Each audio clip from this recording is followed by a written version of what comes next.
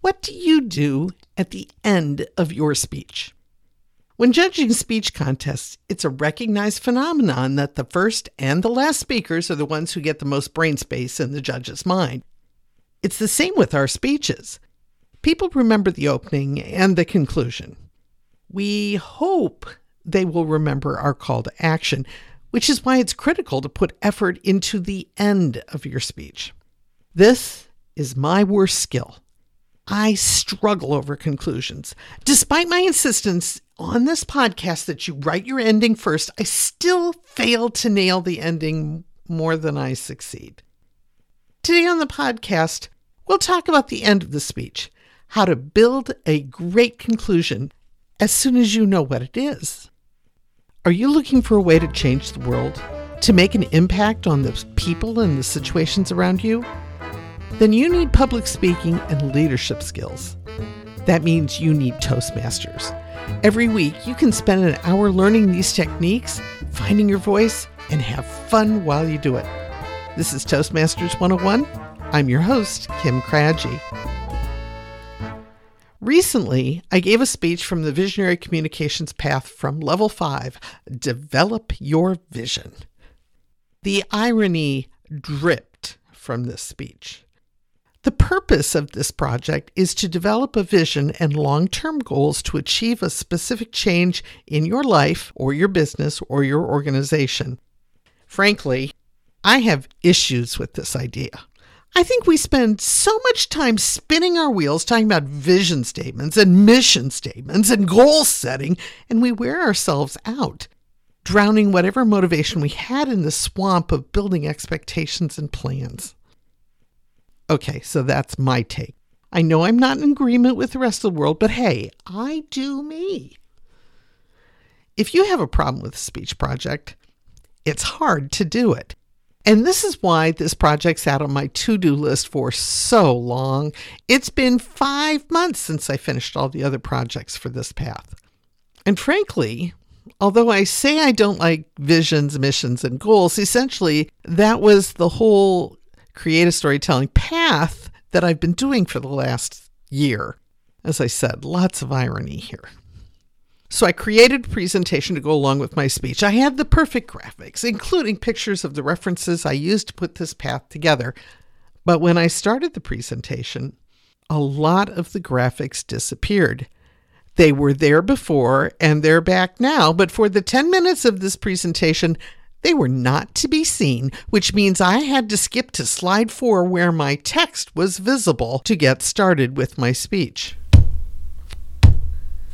That noise you hear, that's me banging my head on the desktop. I didn't want to take the time to reboot or reload, so I just went with it.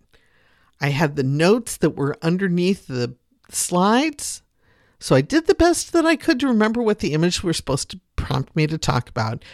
Then we got to the end of the speech, and you know what it was, another blank slide. I took a deep breath and completely forgot what it was that I wanted to say at the conclusion of this speech.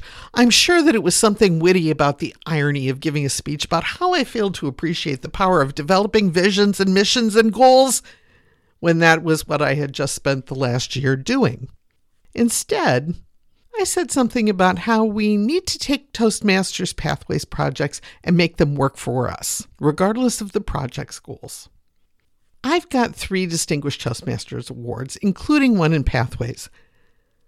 No other path interests me right now, but storytelling does. So creating a path that meets my needs and challenges me is a lot more important to me than fulfilling the letter of the law of the project.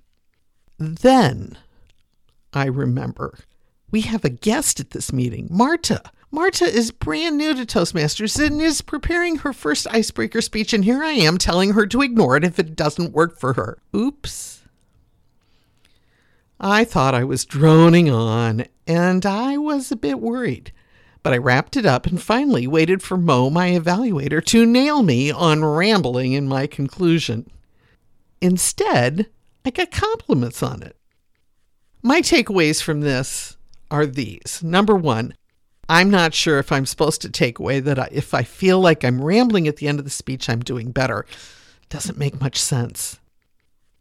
Number 2, I have learned my lesson that I need to check for a third time to make sure that my presentation is going to play properly before the meeting starts. Number 3, the call to action needs to be specific, personal to the members of the audience, not general, and put in some persuasion, logos and pathos, ethos into it. With this in mind, let's take a look at how you create your conclusions to your speeches. Your call to action must be crafted, not just thrown in at the end of your speech. I have said many times that you need to know where you're going in a speech to make sure you get there. That's why I tell you to start at the end, and after you write the rest of the speech, you come back and you refine it. Let's get specific. Use the persuasive techniques at the end of your speech in that call to action to move your audience into action. Appeal to their character, whether it's their competitive spirit or their inner call to excellence. Lay out the rationale for why this action needs to be done and when. Capture their hearts with an emotional benefit appeal of doing what you ask. It works, but you have to work to do it. I don't believe this trio comes naturally to most people. We have to think about it. That's why I felt like I was rambling. I didn't have it concise as I normally do. I spelled out my call to action and my appeal to my audience's self-interest.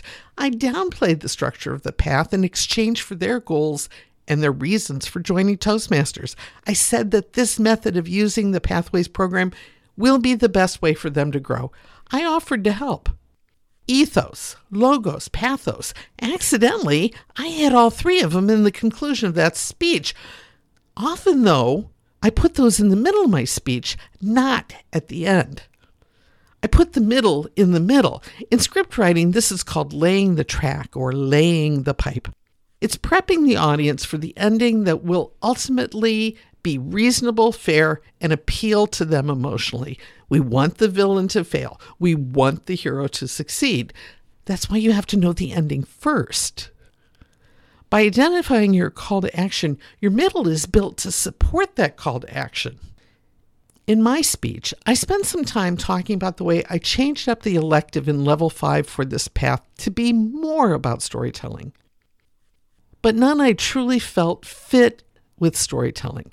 So I merged ethical leadership and moderated panel discussion into a story slam. Story slams are contests between storytellers. Our club had its January open house, and we turned it into a story slam. Each story that was told by a speaker was about an ethical question that they had faced in their lives. The members loved this meeting. We had a few guests. Frankly, I needed to do better marketing. But every time the Story Slam comes up in conversation, the people who attended it say how much they enjoyed it. I could have ended the speech with that. I could have said, "We had fun. Let's do it again sometime." No, that needs to be in the middle of the speech because it lays the pipe for the final conclusion, which is change the path to suit your needs. Call it foreshadowing. Call it warming up the audience for the big finale. Call it whatever you want, but you put that in the middle. Should the end of your speech just sum it all up? There's that school of thought of tell them what you're going to tell them what you're telling them, and tell them what you told them, which means that in your conclusion, you're telling your audience the same thing 3 times. Do you like being told the same thing 3 times? I don't love that. Then there's that summation. How is this not repetition? It's not a repeat if, at the end of your speech, you help your audience draw conclusions that lead into the call of action. Here's an example. We've examined the need for better dandelion breeding and our commitment to developing this undervalued plant as a food source. You may have never considered what you do to dandelions and how it has an impact on your lawn. Now is the time to reconsider your use of pesticides as a way to control those valuable plants, not weeds, to improve your gardens. Next time you look at a dandelion, remember the good that this singular plant has, and instead of ripping it out of the ground, give it a loving little pat, an encouraging word. Let that yellow flower bloom and grow. You end your speech with actions that result from the information you gave them in the middle of your speech. How does this apply? I'm at the end of my podcast right now. I guess I should say something really insightful and witty, right? Don't signal to your audience that you're about to wrap it up. They'll figure it out. They're smart. That's why the words "in conclusion," frankly, aren't worth the breath to say it. Just get to your final words, which is why, although my podcast show notes almost say, "Wrap it up, Kim," I never say that. When you end your speech with a challenge, with an emotional kick that motivates people to action, you've nailed that conclusion. This does not happen by accident. I encourage you to write your conclusion first, then the body, and then the intro. But don't forget, you've got to come back around to that conclusion that you've made it right for your speech. You may need to edit, and you may need to make some change to bring it home with strength and verve. It's worth the time and effort to make your speech conclusion as powerful as you need it to be. I guess now it's here where I say, wrap it up, Kim. Toastmasters 101 is a podcast production of Toastmasters District 10. Our music is from incompetech.filmmusic.io. When you write your speech, how do you do it? I'd love to know if you agree with me or if you just start at the beginning. Let me know by going to the Toastmasters 101 Facebook page and answering my poll. The link is in the show notes, or you can search Facebook for Toastmasters 101 podcast. There's a Toastmasters District 101, and they have a podcast too. We'll talk again next time on Toastmasters 101.